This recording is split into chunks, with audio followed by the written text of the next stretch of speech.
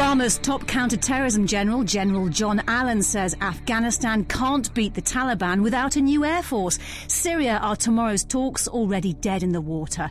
Britain's arms sales to Saudi Arabia, are they being used against Yemen? Ukraine, why NATO lost the PR battle. And Forces Charities, is the public going cool?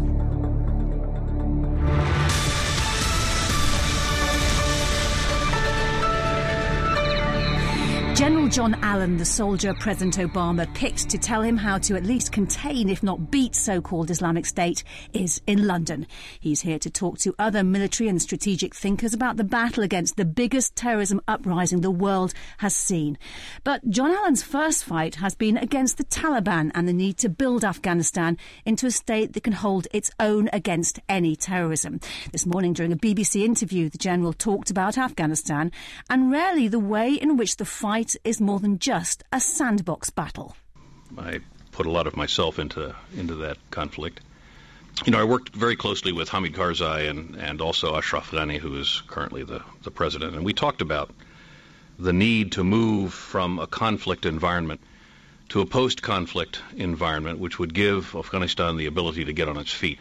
So we've got to be very careful about the decisions that we make in terms of the numbers of forces that we leave there, who have the capacity to touch and to train and to improve the professionalization and the professionalism of the Afghan National Security Forces. We've got to be very careful that we reduce that number to a point where the touch, and we talk about the pervasiveness of our touch, that touch is what's useful to the Afghans. But after more than a decade of fighting, the question is, why did the coalition pull out? And what's missing from the Afghan army's ORBAT, Order of Battle? I think we need to sustain a presence there long enough, and we should consider staying to 2018 or 2020. And we ought to stay in the right numbers ultimately to provide that assistance to the Afghans that are necessary. For example, we should be seriously considering providing close air support to the Afghan security forces. After Afghanistan has come Syria. It's on his agenda this week as negotiators arrived ahead of tomorrow's meeting in Geneva. How does he see the future in that conflict? We have to have a political transition in the landscape in Syria that puts a different face in the presidency of Syria. It doesn't require regime change, which could precipitate state collapse, but there has to be a change in the leadership at the top. And we've always believed that. And that process has to get underway. And I think we're on to something now. We just need to have the patience to get everyone, all the right parties in the room, and begin to have the conversation. But it's got to be about transition. It can't be about a unity government because the opposition isn't going to buy it. Well, listening to that is Professor Paul Rogers from the Department of Peace Studies at the University of Bradford and BFBS Defence Analyst Christopher Lee. Hello to both of you. Professor Rogers, listening to General Allen is a reminder that you never leave a conflict cleanly. The consequences just seem to follow you, and Afghanistan is an example of that. It is. I mean, we're now into the 15th year of the war there. There was a belief that it had ended, right back in 2002. You remember George Bush's first State of the Union address, in which he thought that the war was essentially over there and we moved on to the axis of evil. What's clear is that Afghanistan is actually very far from being a peaceful developing state. And indeed, one has to say that in the last year or so, Taliban and other armed opposition groups have actually made some quite notable gains, and ISIS itself has elements there which are allied to it.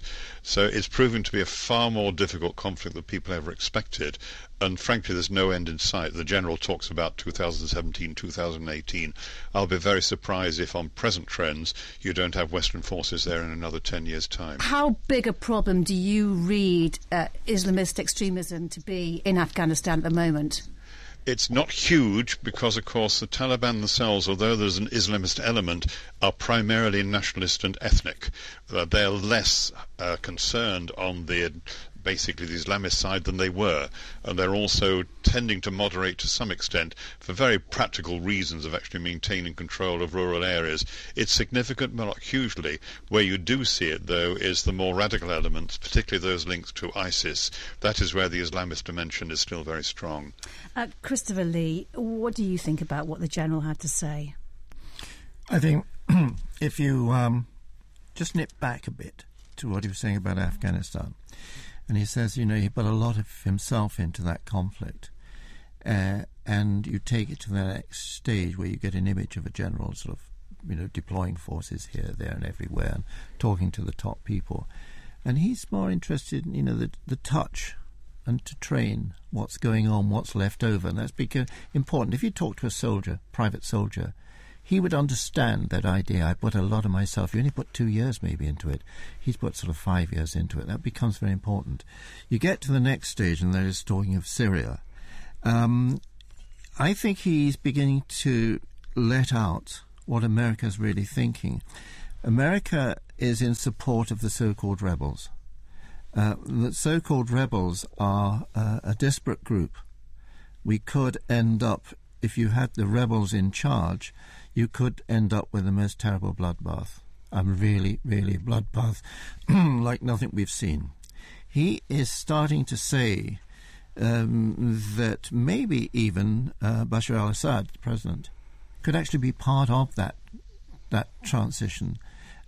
He says he can't carry on being president, but there's got to be something there. And the people that are supposed to be saying, but we're the rebels, we're the guys you supported, and that the Americans are actually moving away from that sort of position. So when you get to someone like Geneva tomorrow, you'll see that not everybody's there, but they're not all sitting around the table. This is a sort of this is part of what the General talks about, the touchy-feely sort of side of it. And they are spread about. They don't even talk to each other. They're in different towns, for example, and that becomes important. These are what the proximity talks about. Without them, the best way to describe them is that they're talks about talks. And a lot of questions about who's going to be there and who's not. Yeah, that if you, for example, if you're a Saudi, you're not keen about the Iranians going to be, and the Iranians not keen about the Saudis are going to be there, but you can resolve that one. You can bring them together. But then the Turks come along and say, I'm not going to do anything here if the Kurds are here. And that is why there are talks about talks. The crucial thing eventually is to decide who speaks for the rebels, not just as a spokesman, but who can actually make the rebels, bring the rebels along to any sort of conclusion. And that's why we're right at the beginning, not near the end.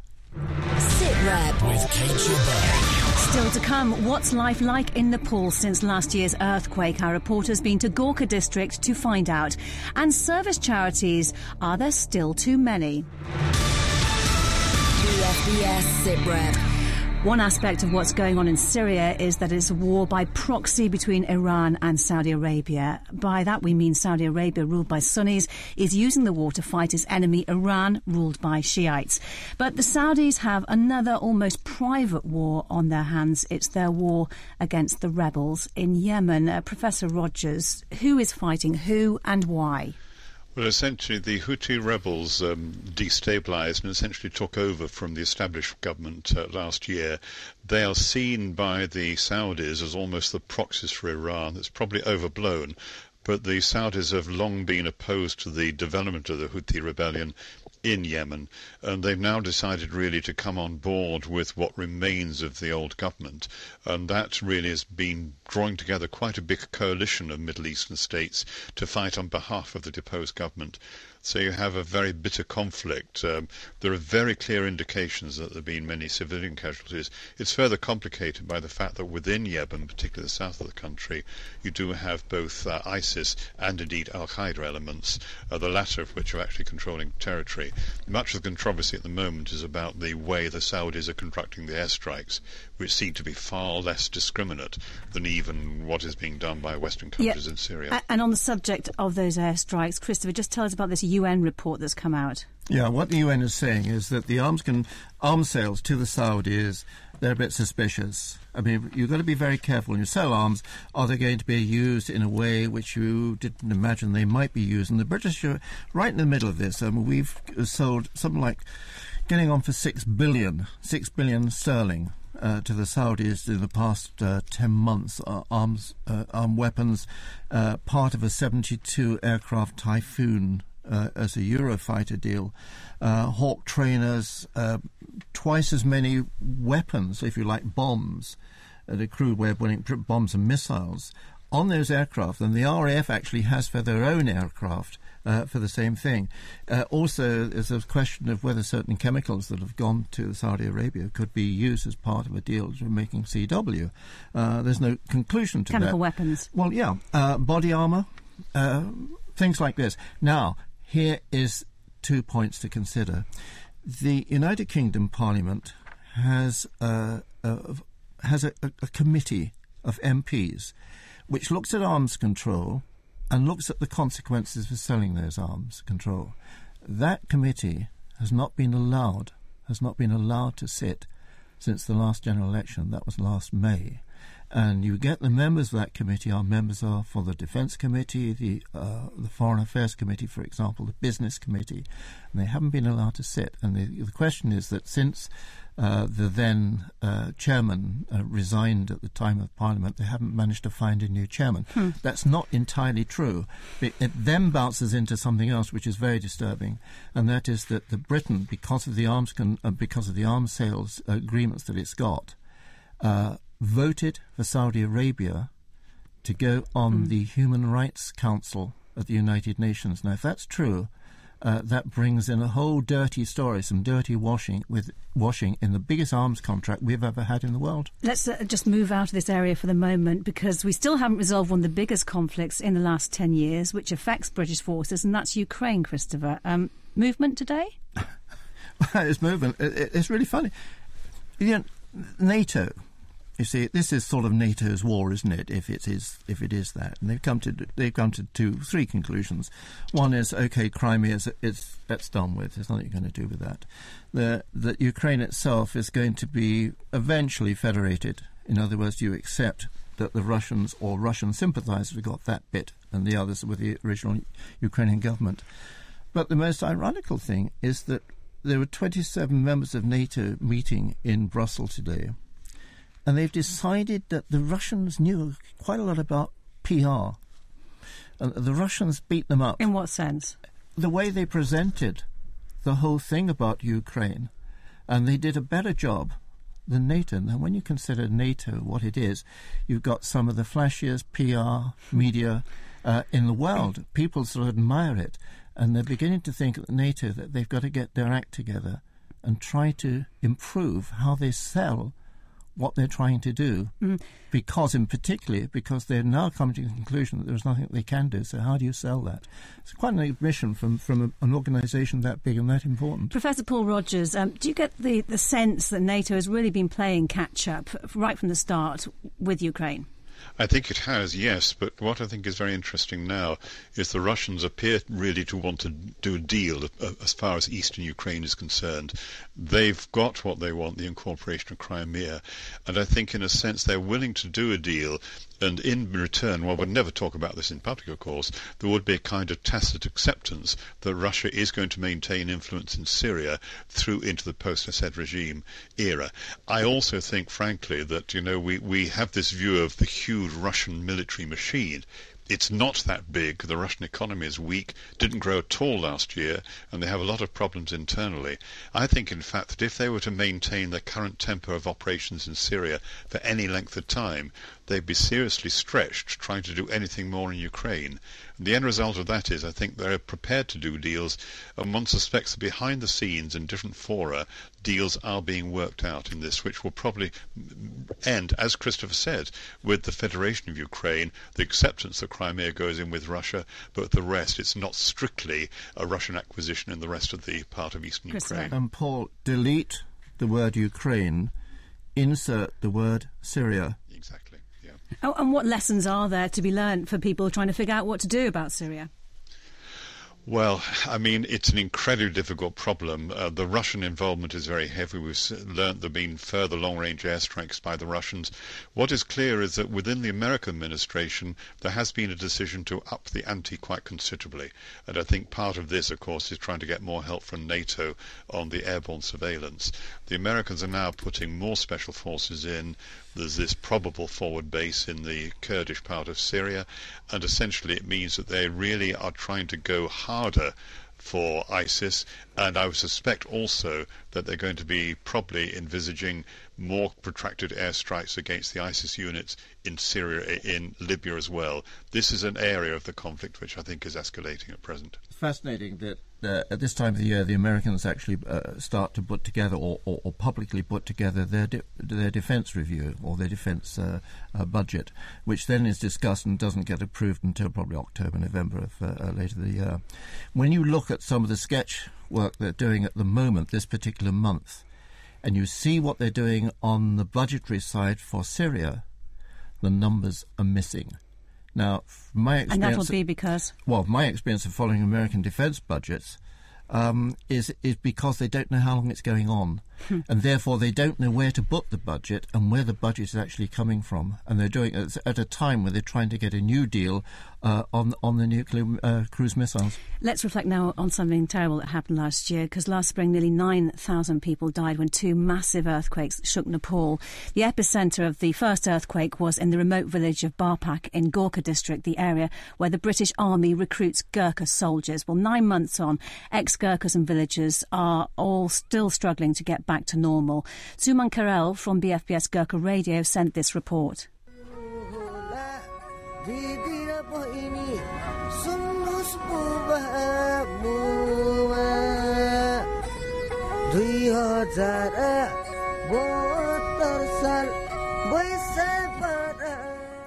January was the festival day of Maghi Sankranti in Nepal.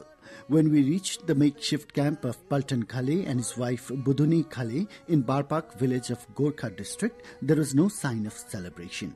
Both of them were busy grinding buckwheat. Getting something to eat is not a big issue for them, but the recent snowfall and cold weather has added misery to their daily lives. British Army welfare pensioner in his 70s, Pelton, and his wife are concerned that they may have to spend this entire winter in the makeshift camp.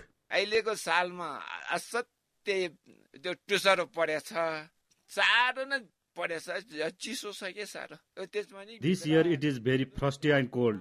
The snow melts and water drops inside the tent. Life is really tough. During the rainy season, frogs, snakes and rain will come inside these tents. If the government cannot build houses, they should say so. We would look for alternative ways.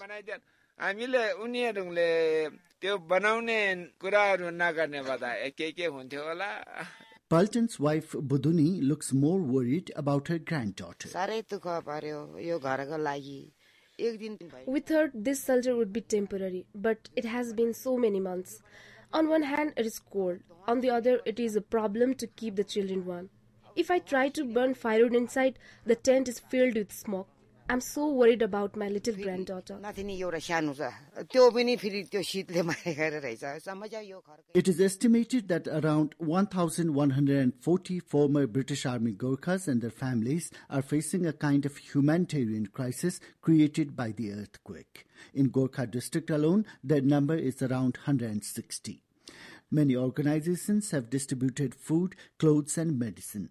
Temporary shelters can also be seen, but the earthquake victims are in need of permanent housing, according to one ex-Gorkha, Sundar Khale.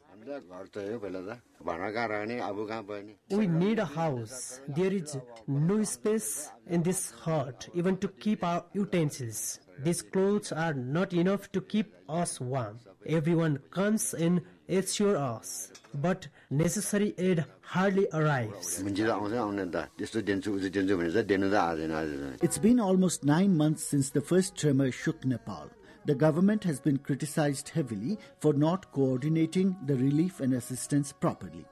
This week, the National Reconstruction Authority launched a mega campaign for the reconstruction of earthquake-ravaged infrastructures. But the actual work is to start only after 3 months.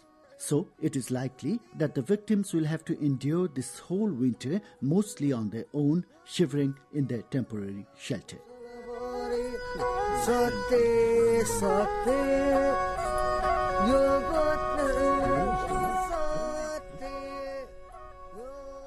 That was Suman Karel reporting.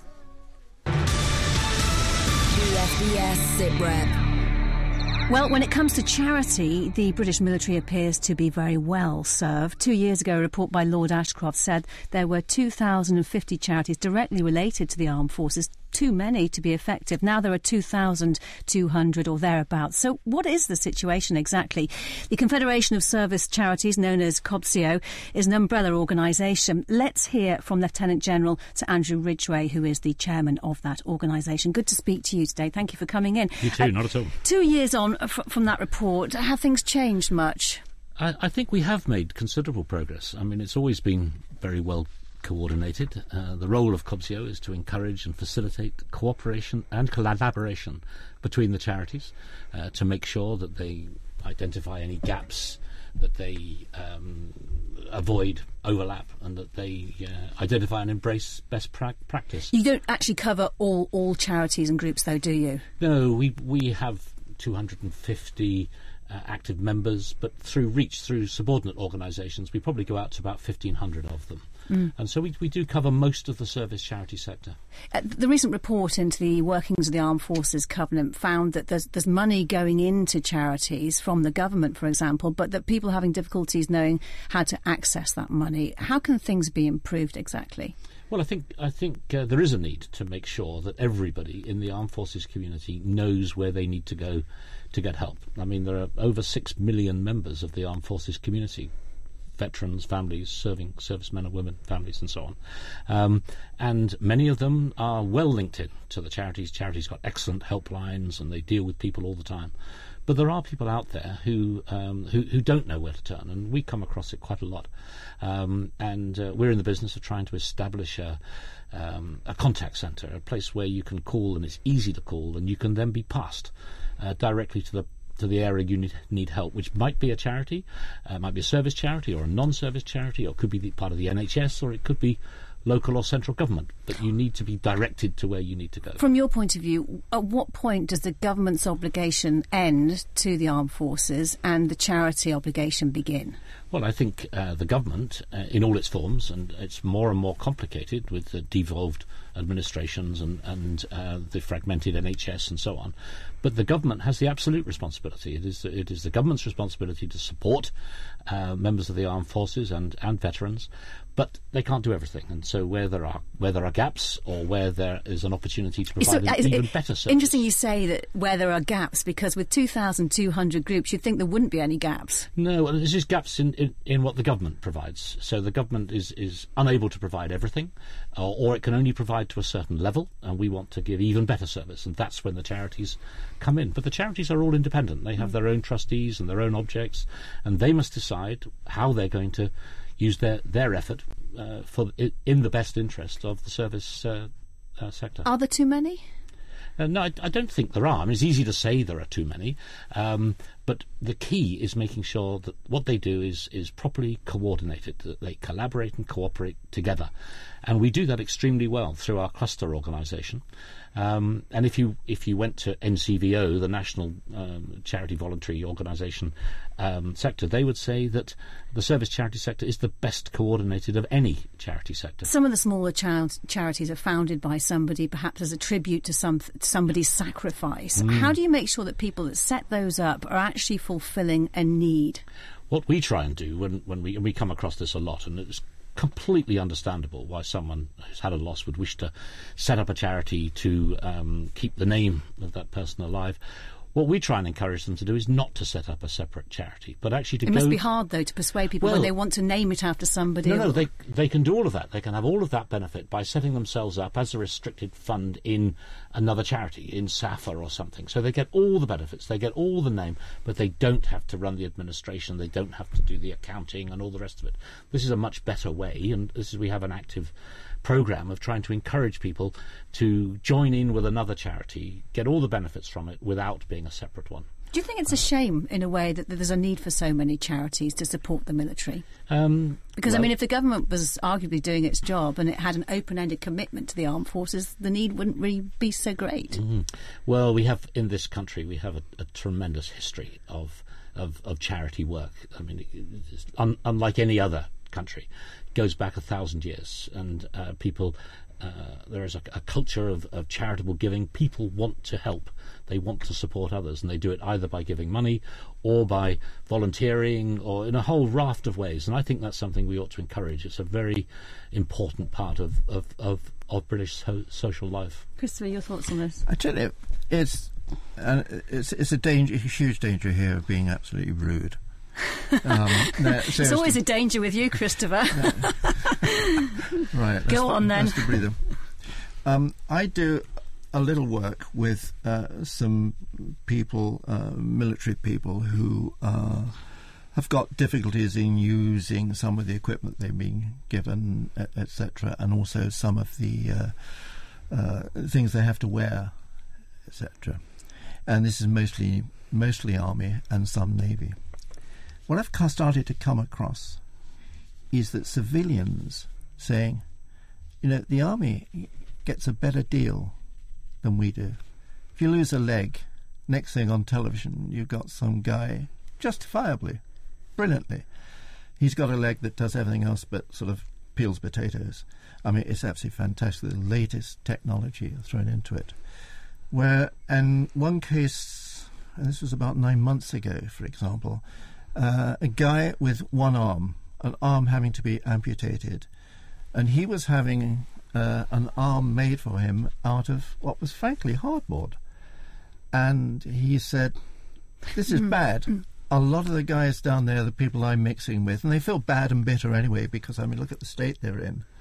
And saying, well, if I had been in the Army, I wouldn't be in this mess. It's interesting. How do you get the balance right in that kind of situation? Well, I think the Armed Forces Covenant is very clear on this. It says that there must be no disadvantage as a result of your service. But you're talking about an advantage, aren't you, I suppose? But the second, but the second part of that says that those who have given the most in the extreme, which is either those very seriously wounded or bereaved, that they should have an advantage. But even so, you get very rightly those who've been very seriously wounded in the armed forces do get the best support. But even then, it's not as good as we would wish to see. And so we have charities like Blesma and, of course, Help for Heroes and others that provide even better support. And people have been flown off to get special treatment for prosthetic limbs and so on. And that is the people of this nation using their money to support. Just briefly before you go, if we're talking this time next year, what one thing would you have liked to have achieved? I think even better cooperation and collaboration, and not just between the charities, but with the charities and government, and in particular with the devolved administrations. We've got it working very well in Scotland. What we are in the process of doing is working with Wales and Northern Ireland to make sure that is that level of support is coordinated. Come back and report back. So Andrew Ridgway, thank you very much for coming in. All the best. Yeah, real pleasure. Thank you. Professor Paul Rogers is still with us from the University of Bradford. Paul, looking ahead to this time next week, what do you think will be on our agenda? I think, well, something certainly on the Syrian talks. I suspect, and I hope I'm wrong, that there will be a consideration of expanding air war in Libya. That, I'm afraid, is certainly possible, and it's looking that way at present. Christopher? The war in Libya, there are guys from Special Forces now working in Libya, both American and British, and there are going to be more, and that's going to be exposed to all sorts of conditions that we don't understand at the moment because it's so erratic what's going on. Now, what's happened is the British forces have been moved to a base which is in Benghazi, and this has got a lot to do with what forces could be made available to actually produce a stable government. It is unlikely that will happen, but the shift is going to move away, I think, from what's happening in Syria this week to what's happening in Libya. The other thing, which I don't lose sight of today, Litvinenko's the guy that was the Russian that was killed on the streets of London, his widow Marina Litvinenko is gone off to see the Home Secretary. This is not going away. There are going to be other stories about who else was killed on the streets of London. I'm sure we'll be talking about it. That's all we have time for this week. Don't forget, you can listen again. Just search online for BFBS SITREP podcast. Tell us what you think. You can tweet us at BFBS SITREP. Thanks for listening. Bye-bye for now.